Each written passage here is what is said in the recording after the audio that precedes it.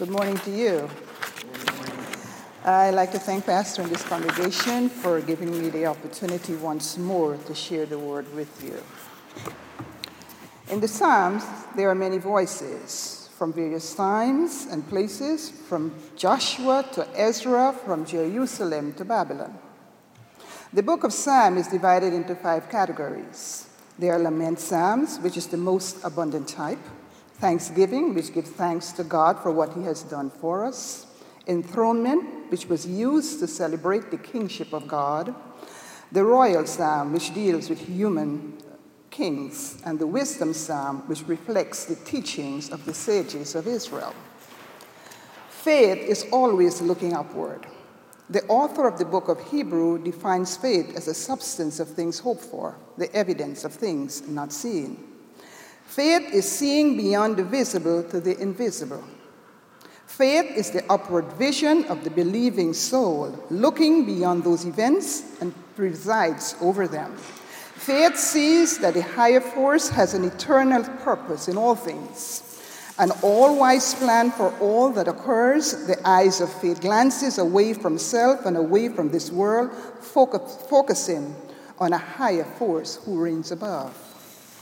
Psalm 123 captures the essence of this vision of faith.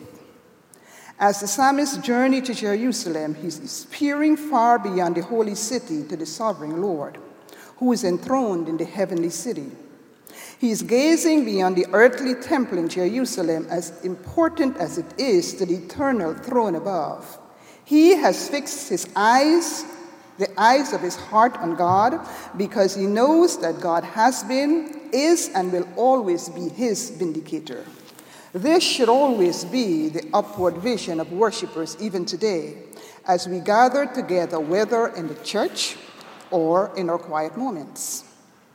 With the gaze of faith, the psalmist confesses, I lift my eyes to you, O Lord. It is God alone that he looks, riveting the eyes of his heart upon God. Regardless of his distressing and distracting circumstances, he will look exclusively to God. Regardless of his threatening challenges and many disappointments, he will trust in God.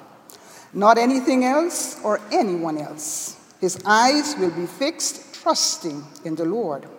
He will place his faith in God to supply his needs, steer his life, to meet him at his point of need, whether that need is to find a place to sleep at night, to provide a meal from one day to the next, or to provide warm clothing when the nights are cold and lonely. 2 examples of looking to God in faith are given. First, faith is the eyes of employees that look to the hand of their boss. An employee looks to his boss for food, shelter, clothing, and protection. He looks to his master for everything. Second, faith is like the eyes of the employee that looks to the hand of her lady. A poor female employee expects her mistress to meet her needs. In the same way, the eyes of all who trust in God must look to him continually, relying on him with steadfastness, endurance, and perseverance until God supplies all their needs according to his riches in glory. The psalmist found himself in a difficult position, desperately needing divine mercy. Regardless of which era we are living in, we need God's grace and mercy. He goes on, for we have endured much contempt, he declared. He was the object of fierce hatred, fiery persecution, and foul slander. We can all relate to this at some time or another. People have long endured much ridicule in the form of verbal taunts and venomous slanders from the proud, who do not really take the time to know you. People have suffered contempt as well as from the arrogant. Can anyone relate to this? In spite of suffering upon opposition, the psalmist keeps his eyes on God. He chose to look away from his criticizers, away from his circumstances, and focus steadfastly on God. Here is found the encouragement that we all need in this psalm. In this psalm is a needed motivation to look beyond one's present circumstances to a mother, Father God. Everyone needs to be looking beyond an overbearing boss, an unfaithful friend, an unfaithful spouse, beyond an expected expense, beyond a rebellious child, beyond a messed up economy where one cannot find a decent job, a hot meal, a place to sleep at night, and trust a faithful God to supply all of their needs. The eyes of faith should always be looking upward for life, for direction, protection, and provision, and inward for insight and for a new vision. Jesus said, "The kingdom of God is within you." Here, Jesus is challenging us to look beyond our present situation and look at life through different lenses. It all starts within.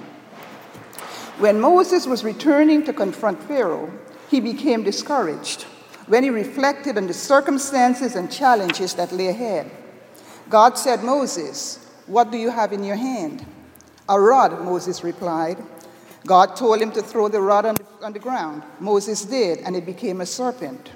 Obviously, Moses was afraid. God said, "Pick it up by its tail." Moses did just that, and it became a rod again. This seemingly insignificant rod became one of the most powerful weapons that Moses used to lead the children of Israel through their 40-year journey. A simple little rod was his gift that he used to accomplish many battles. There is an old saying that God did not make any nobody. We are all creatures empowered to do good in this world if we choose to do so. When I was studying for my undergraduate degree, one of my professors told us that we should never call anyone a nobody because a body is a corpse. So we should never refer to anyone as nobody. We are all somebody, and we are precious in the eyes of God regardless of race, creed, or socioeconomic status. And because we are precious in his eyes, Mother, Father, God has empowered us with a gift or talent or skill. Whatever you and I choose to call it, we all have one or several of these talents. Have you considered your gift?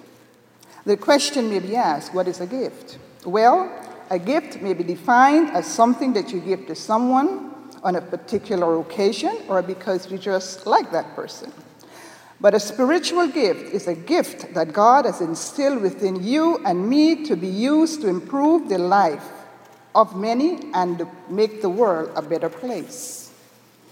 The parable of Matthew 25:14-30 is difficult to accept outside of its context. It is about two employees who use their boss's money to make him wealthier, and one who does not. Jesus said these employees would have been seen as greedy. In Jesus' day, these employees would have been seen as greedy and dishonest. However, the parable is about how to behave in the period that we are living, not to be lazy or to be a useless person. In this parable, the boss, while he was gone, needed to be sure that his property was well cared for. So he called his employees and trusted his possessions to them before leaving. One unique element in this parable is the different property as entrusted to each employee. 5 talents to one, 2 talents to the second, and 1 to the third, each according to his ability. The Lord knows us, and he knows the full potential of each person for serving him and humanity. He designed that potential gift in each of us when he created us. No one is entrusted with more than he can handle, but neither is he entrusted with less than he or she can handle. The person entrusted with little will be required to do as he can with the little as he has been given. All of us are to live up to our full potential by God's strength with his wisdom for his kingdom here on earth. This stewardship is comprehensive, my friends. It includes time, talent, spiritual gifts, energy, personality, experiences, attitudes, and material resources. So the question may be asked, are you using your gift, your talent to improve your circumstances, to improve the life of others, or to make the world a better place? As I was preparing this sermon, I got to thinking, what are my gifts? For starters, I do believe that I'm an encourager. I'm a positive thinker, and I empower others to do the best that they can be. I have the gift of ministering to the sick, the marginalized, and those who are confined to nursing facilities. I enjoy interacting with them, and I give them some sense of hope and encouragement as they face life challenges and prepare to make their transitions. Third, I consider myself a good mother, a role model. I raised my son as a single mother and did not encounter problems that most parents encounter during their children's teenage adolescence.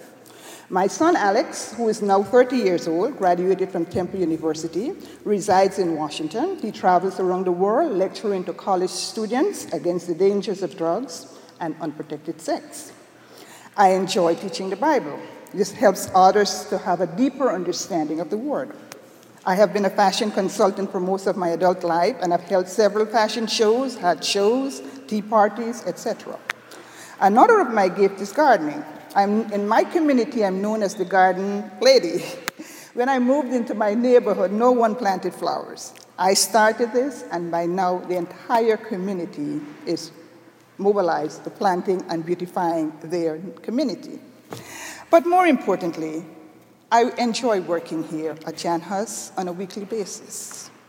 It is an environment that gives me an opportunity to help hundreds of people, whether I'm helping at the front desk or welcoming our guests or working in the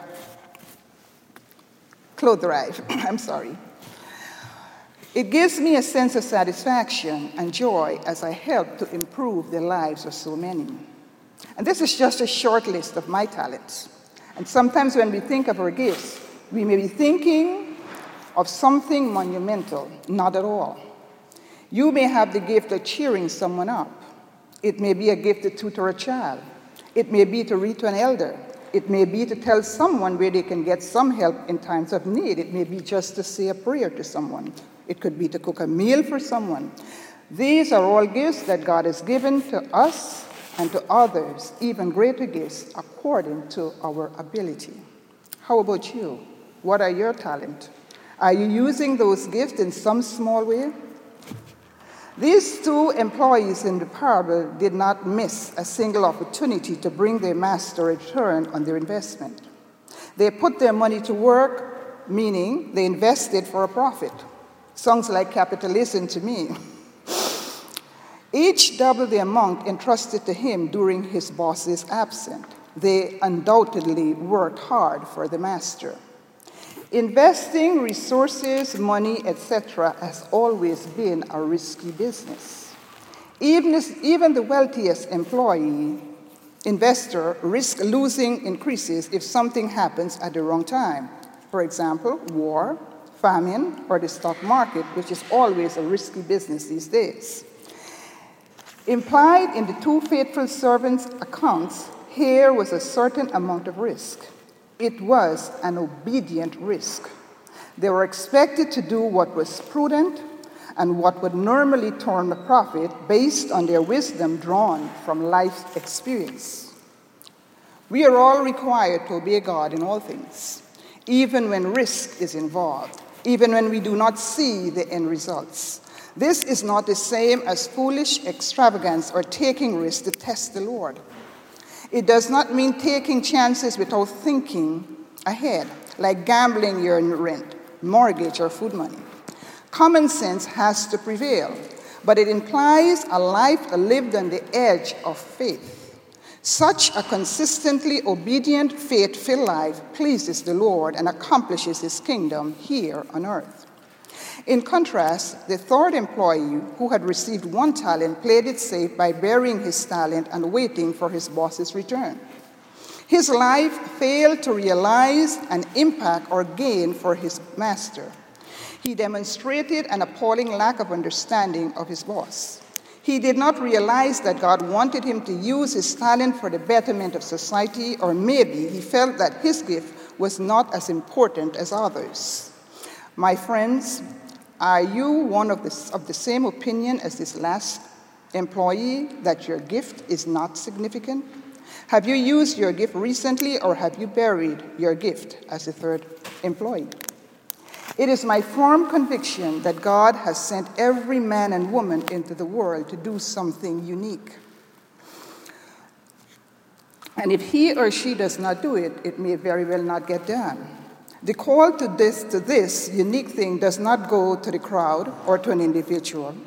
I do believe that God has sent everyone into the world to do something unique and something distinctive. And if he or she does not do it, it wouldn't be done. A typical example is the ministry that Jan Hus provides on an ongoing basis. It is difficult for anyone to wrap their thoughts around the services that is provided here. In contrast to my home church and various churches around the New York area, we do not hold a candle. I feel particularly blessed to work under the dynamic leadership of Pastor Ray. What resonates in me is the fact that for the hundreds of people who pass through here on a weekly basis, just a fraction of them has ever met Pastor Ray or Frank, who are the driving force behind the activities in this dynamic church. This is a shining example to me and the community as how we are called to share our gifts and to improve the lives of others. As I continue to observe the services that are offered here, I hope to have a ministry of the same nature. Matthew informs us that the 2 employees who did well were commended by the boss. On the other hand, the 3rd employee who did not use his talent was not well received by his boss. He was wroth with him because he did not contribute to the betterment of society, so the boss took his gift away and gave it to the employee who had 5 talents. This is an indication that when we do well, we will be rewarded. The first 2 employees were motivated by the hope of pleasing the boss, and the 3rd by a fear of displeasing him. This man wasted his investment and failed to advance the kingdom. What a shame. My friends, our God is a God of high standards, demanding much from us. But he never demands more than we can produce, because we are empowered by his love, wisdom, and power. And when we use our gifts in obedience, our needs, not our wants, will be met, and even more. This parable serves to motivate us towards obedience in preparation for the future. More specifically, the scripture provides a clearer explanation as to how we ought to use our gifts as we await the boss's return. We are all to fill our lives with the cares and the needs of others, especially the needs of believers, realizing that every unbeliever is a potential brother or sister of the Master, Jesus Christ. And for some of you who do not know what your gifts are, I would suggest that you pray and you ask God to reveal this to you. And when he does, please use that gift to make the world a better place. May God richly bless you and me as we continue to use our gifts for the improvement of our society. Amen. Amen.